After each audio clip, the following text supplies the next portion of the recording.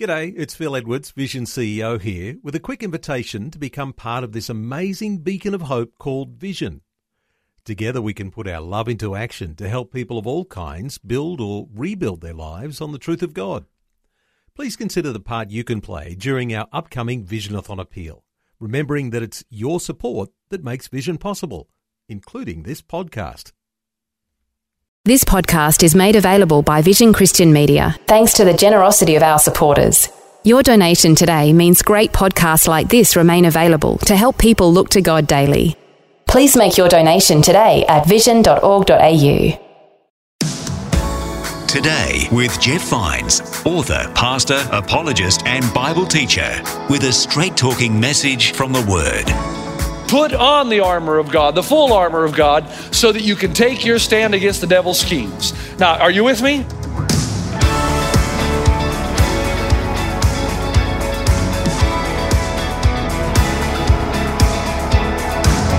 Today with Jeff Vines. Hi and welcome. This is Today with Jeff Vines. My name is Bill, and in this episode we continue to investigate the impact of the unseen world on our seen one. The Bible doesn't speak much about being possessed or oppressed by the devil. However, in Ephesians chapter 6, verse 10, we hear about the tools God has given us to live the abundant life in Him. In this deception series, we've had a number of messages with a similar thread. So let's hear this message from Pastor Jeff now to unpack more from this passage, Ephesians chapter 6, verse 10.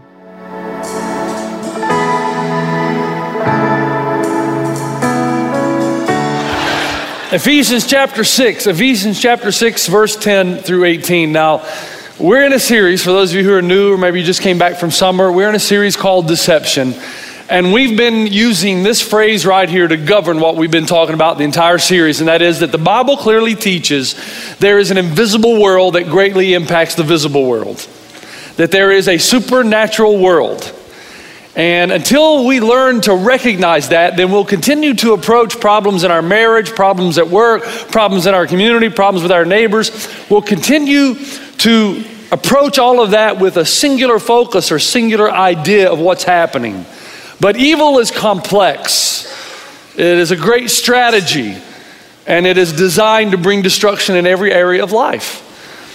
And so we've said that until we recognize that, it's going to be difficult to have the victorious life that the Bible says that we are to have in Christ. Now, I'm just finished reading for about the third or fourth time a book called The Sunflower by Simon Wiesenthal. This is a fabulous work. Really want to encourage you to read it, get a copy of it. But Simon Wiesenthal was a prisoner in a concentration camp in Germany.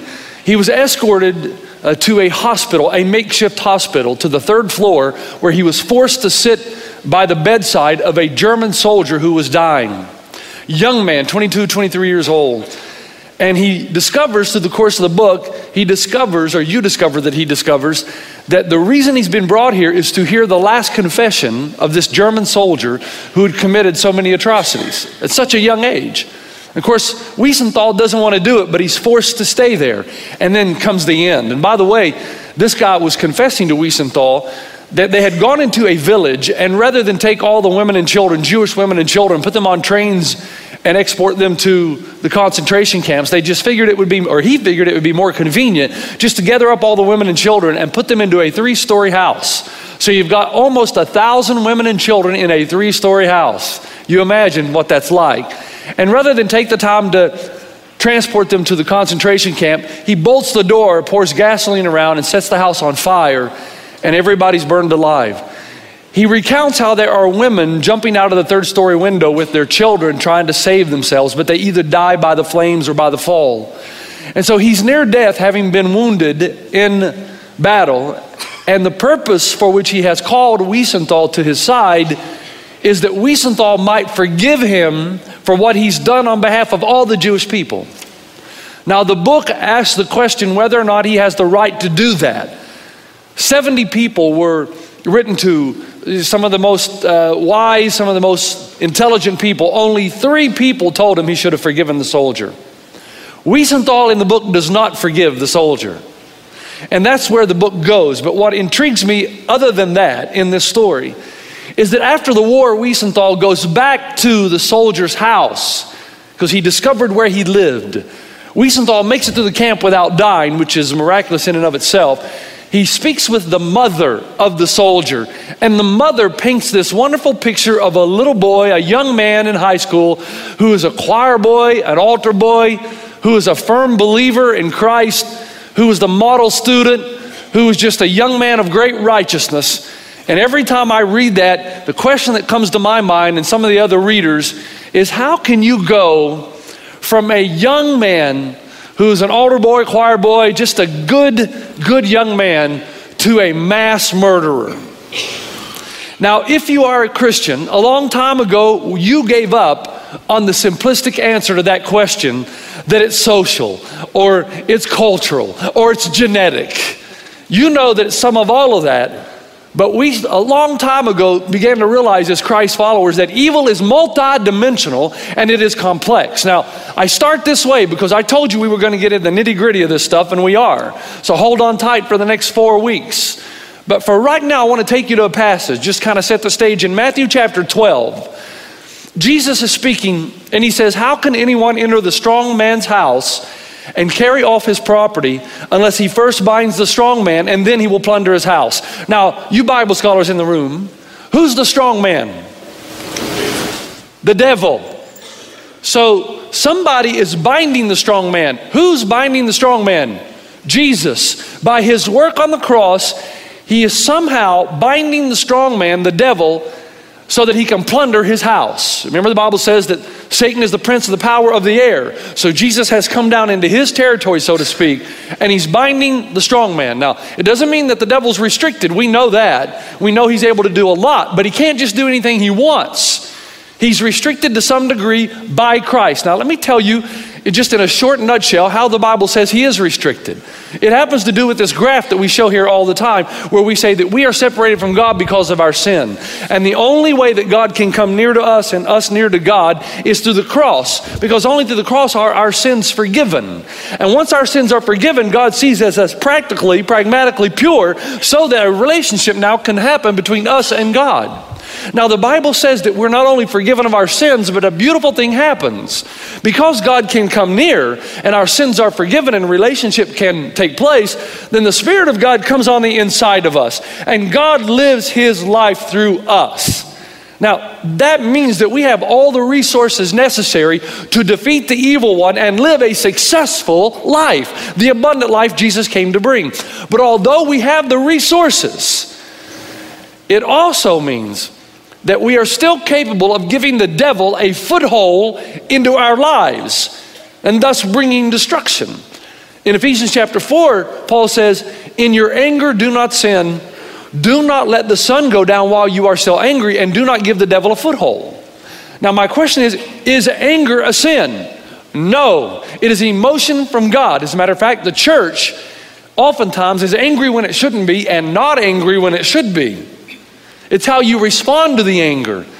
And if you give the devil a foothold and do not forgive after anger, then there is bitterness, resentment, hate, and even murder. And that's how somebody who's raised in the church can turn into a murderer, a mass murderer. Is somewhere along the line you don't respond appropriately to the emotions that are God-given.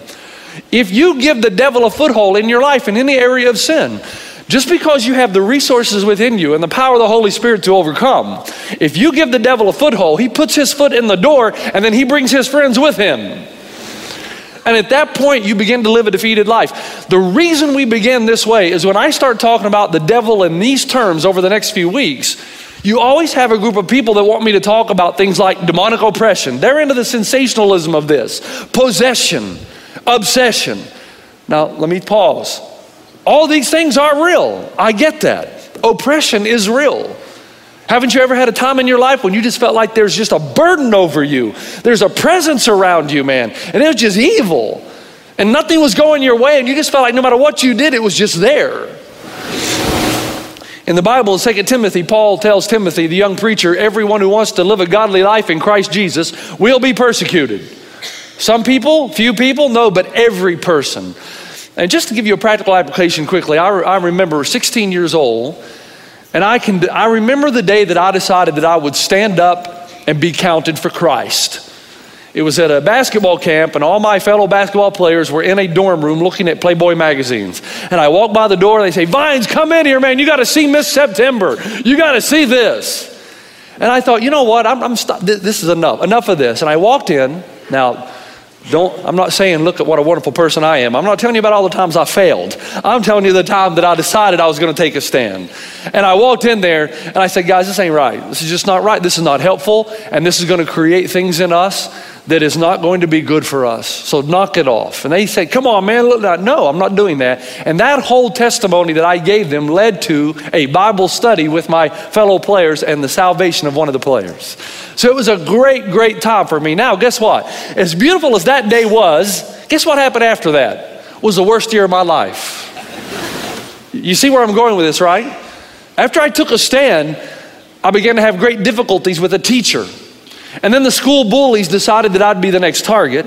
I started to have great temptation with a young girl in high school, and great tension developed with my mom and my dad. My only point is that the more determined you get about living the godly life, the more oppressed you may become. It will come from the government. It could come from your relatives. It can come from those around you, because if the devil can't get to you, he'll get to those people around you. And at times you're going to feel like you've got the weight of the world on you and you are oppressed. But the reason I don't spend a lot of time on demon oppression is because the Bible doesn't spend a lot of time on it. It just gives you the same piece of advice. It tells you when it happens, and it will happen. Stay the course. Keep going strong and count yourself worthy that the devil thinks you're now a threat to his kingdom. As a matter of fact, one man has said, God made us to glorify him, and nothing glorifies him more than when we stand strong against temptation, evil, and persecution. And James says that he who endures, or she that endures, will in the end receive the crown of life. So I know that oppression is real. I know, but the response is always the same: stand strong. I know that possession is real. Now I want you to hear me on this one. Possession is real. It is possible to be demon possessed. To deny that is to deny the scripture. It's to deny reality. If you do not have the protection of the Spirit of God in you, Jesus makes it very clear. You're either for him or against him. You may think you're on neutral ground. You're just kidding yourself. That also comes from another place. That thought that you could be neutral comes from the evil one. Because you're either used of God for his purposes or you're used of the devil. And it is possible that sometimes, if you're not protected by the Spirit of God dwelling in you, it is possible for the devil then to possess you and use you for his purposes, which we saw in the very first sermon I delivered in this series concerning the king of Tyre. That the prophet looks past the king to the real power behind the throne. And he says, I know you. You were in the Garden of Eden. Well, the king of Tyre wasn't in the Garden of Eden. Who was in the Garden of Eden? The serpent. I know who you are. And so there are times that possession can become a reality.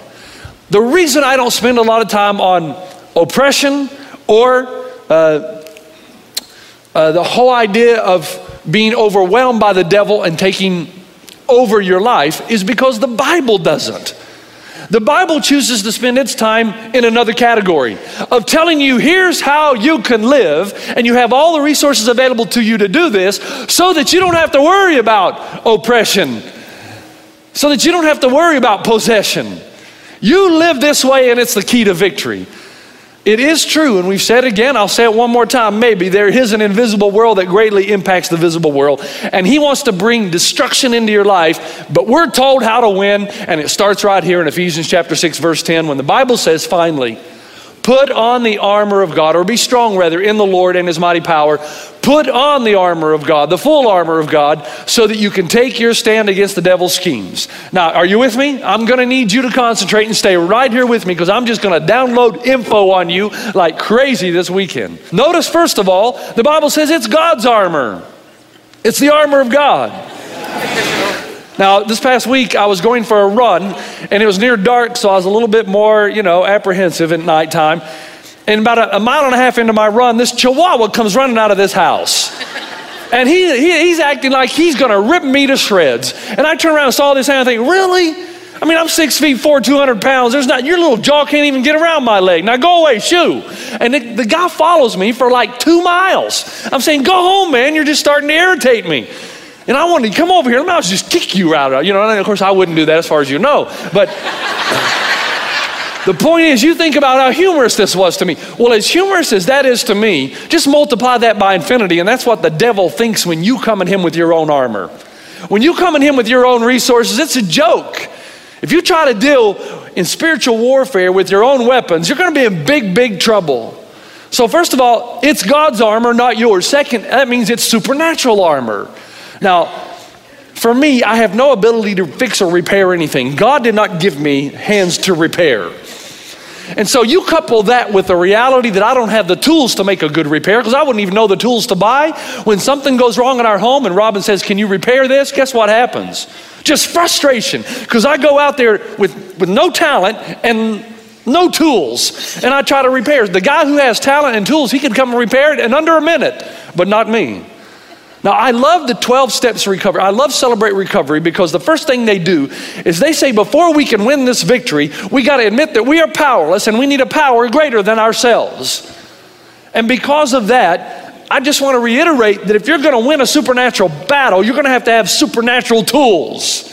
You need something supernatural to deal with something supernatural. So first, it's God's armor. Second, it's supernatural armor. And third, the armor must be put on before the battle begins. You can't wait till the army's 10 feet in front of you and say, excuse me, time out. Well, I go put something on that's a little bit more comfortable. It's too late. It's too late. The battle, the armor, the spiritual armor is inextricably tied to the believer. They're inseparable, and you put that armor on 24/7 so that when the battle does come, you'll be ready for the victory. So here's the choice according to the Bible. Either put on the armor of God or you live a defeated life. Now, I know there's some of you in the room right now that you're still on your journey, and this is about the point where you say, oh my goodness, here we go again, the devil talk. Come on, 21st century. I just want to remind you, listen, if you don't believe in the devil, I've said this before, I'll say it again, it means you have the lowest view possible of humanity. Because you believe that we can concoct all this evil on our own without supernatural influence or impact. The Bible says that you either put on the armor or you're going to live a defeated life. And I say to everyone in the room, I hope you get this, you do not luck into a happy, successful life. You do not luck into a happy, successful life. If you want a happy and successful life, you're going to have to be intentional.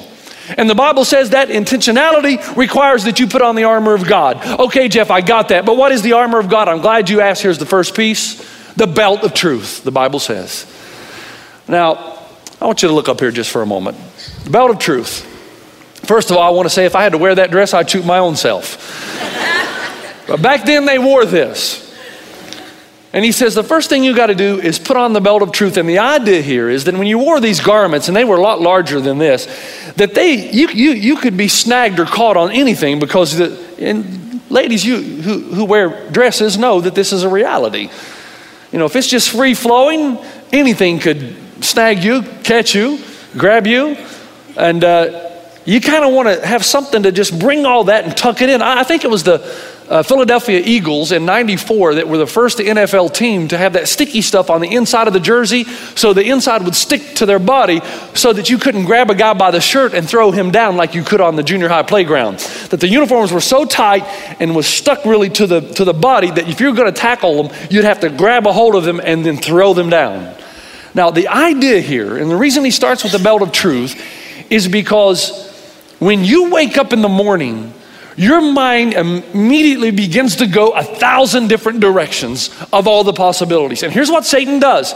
He infects the imagination. Now stay with me here. This is truth, man. He infects the imagination. Think about concern. Is concern a good thing? It really is. Adrenaline is good. Concern keeps you on your toes. It keeps you intentional, keeps you ready, keeps you aware. But when concern gets infected by a satanic injection, it then becomes fear and anxiety. And the devil plays a DVD in your mind over and over and over, and it's called the DVD of what if. What if I lose my job? What if I don't get promoted? What if I get sick? What if I get cancer? What if I fail the test? What if I don't get into that college? What if I don't get married? What if I do get married? What if I can't make the rent? What if he leaves me? What if she leaves me? What if the children rebel? And you get to the point where you can't sleep, you can't concentrate, and Satan keeps you defeated by keeping you distracted and debilitated. You with me? What about anger? We go back to that. Is anger a good thing? Yeah, anger is a good thing. It is an emotion from God, especially when you're angry at injustice in the world. I get angry every week at injustice, usually on the drive home. Folks, listen to me. If you want to go slow, you go in the far right lane. Okay? Now, the closer you move to the carpool lane, the faster you need to go. So I have no trouble with you going slow. Just move over to the far right. And if you have 2 or more people in your car and you're in the carpool lane, I'm cool with you being in the carpool lane. It's your divine right, having 2 people. Okay? But that's not your permission to go slow because you have the lane to yourself. Because there will be 2 miles of traffic behind you. Let's go, get going. And thank you. And I think as the Church of Jesus Christ, we have to fight that injustice in the name of Jesus.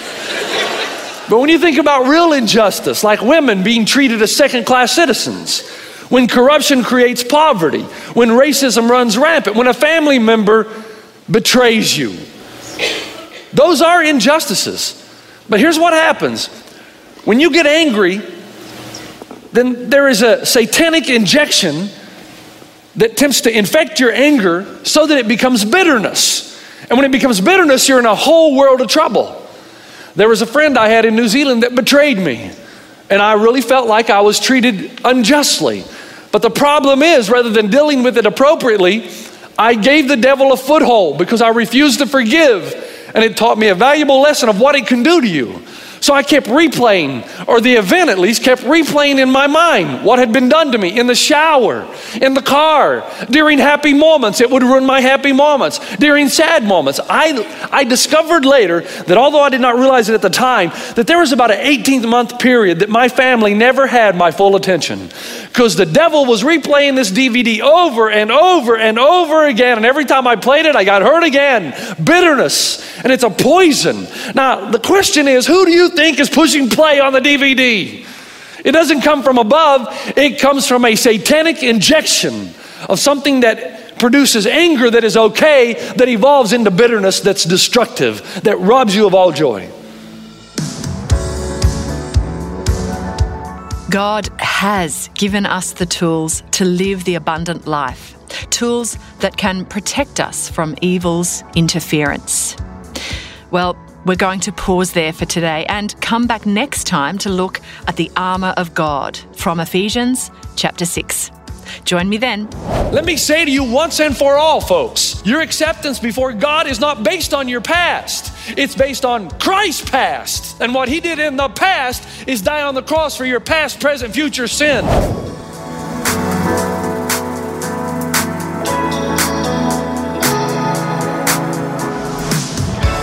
Today with Jeff Vines. For more from Pastor Jeff, head to vision.org.au/Jeff Vines.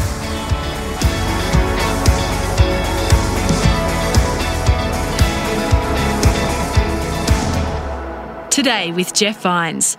Just another way Vision is connecting faith to your life. Thanks for taking time to listen to this audio on demand from Vision Christian Media. To find out more about us, go to vision.org.au.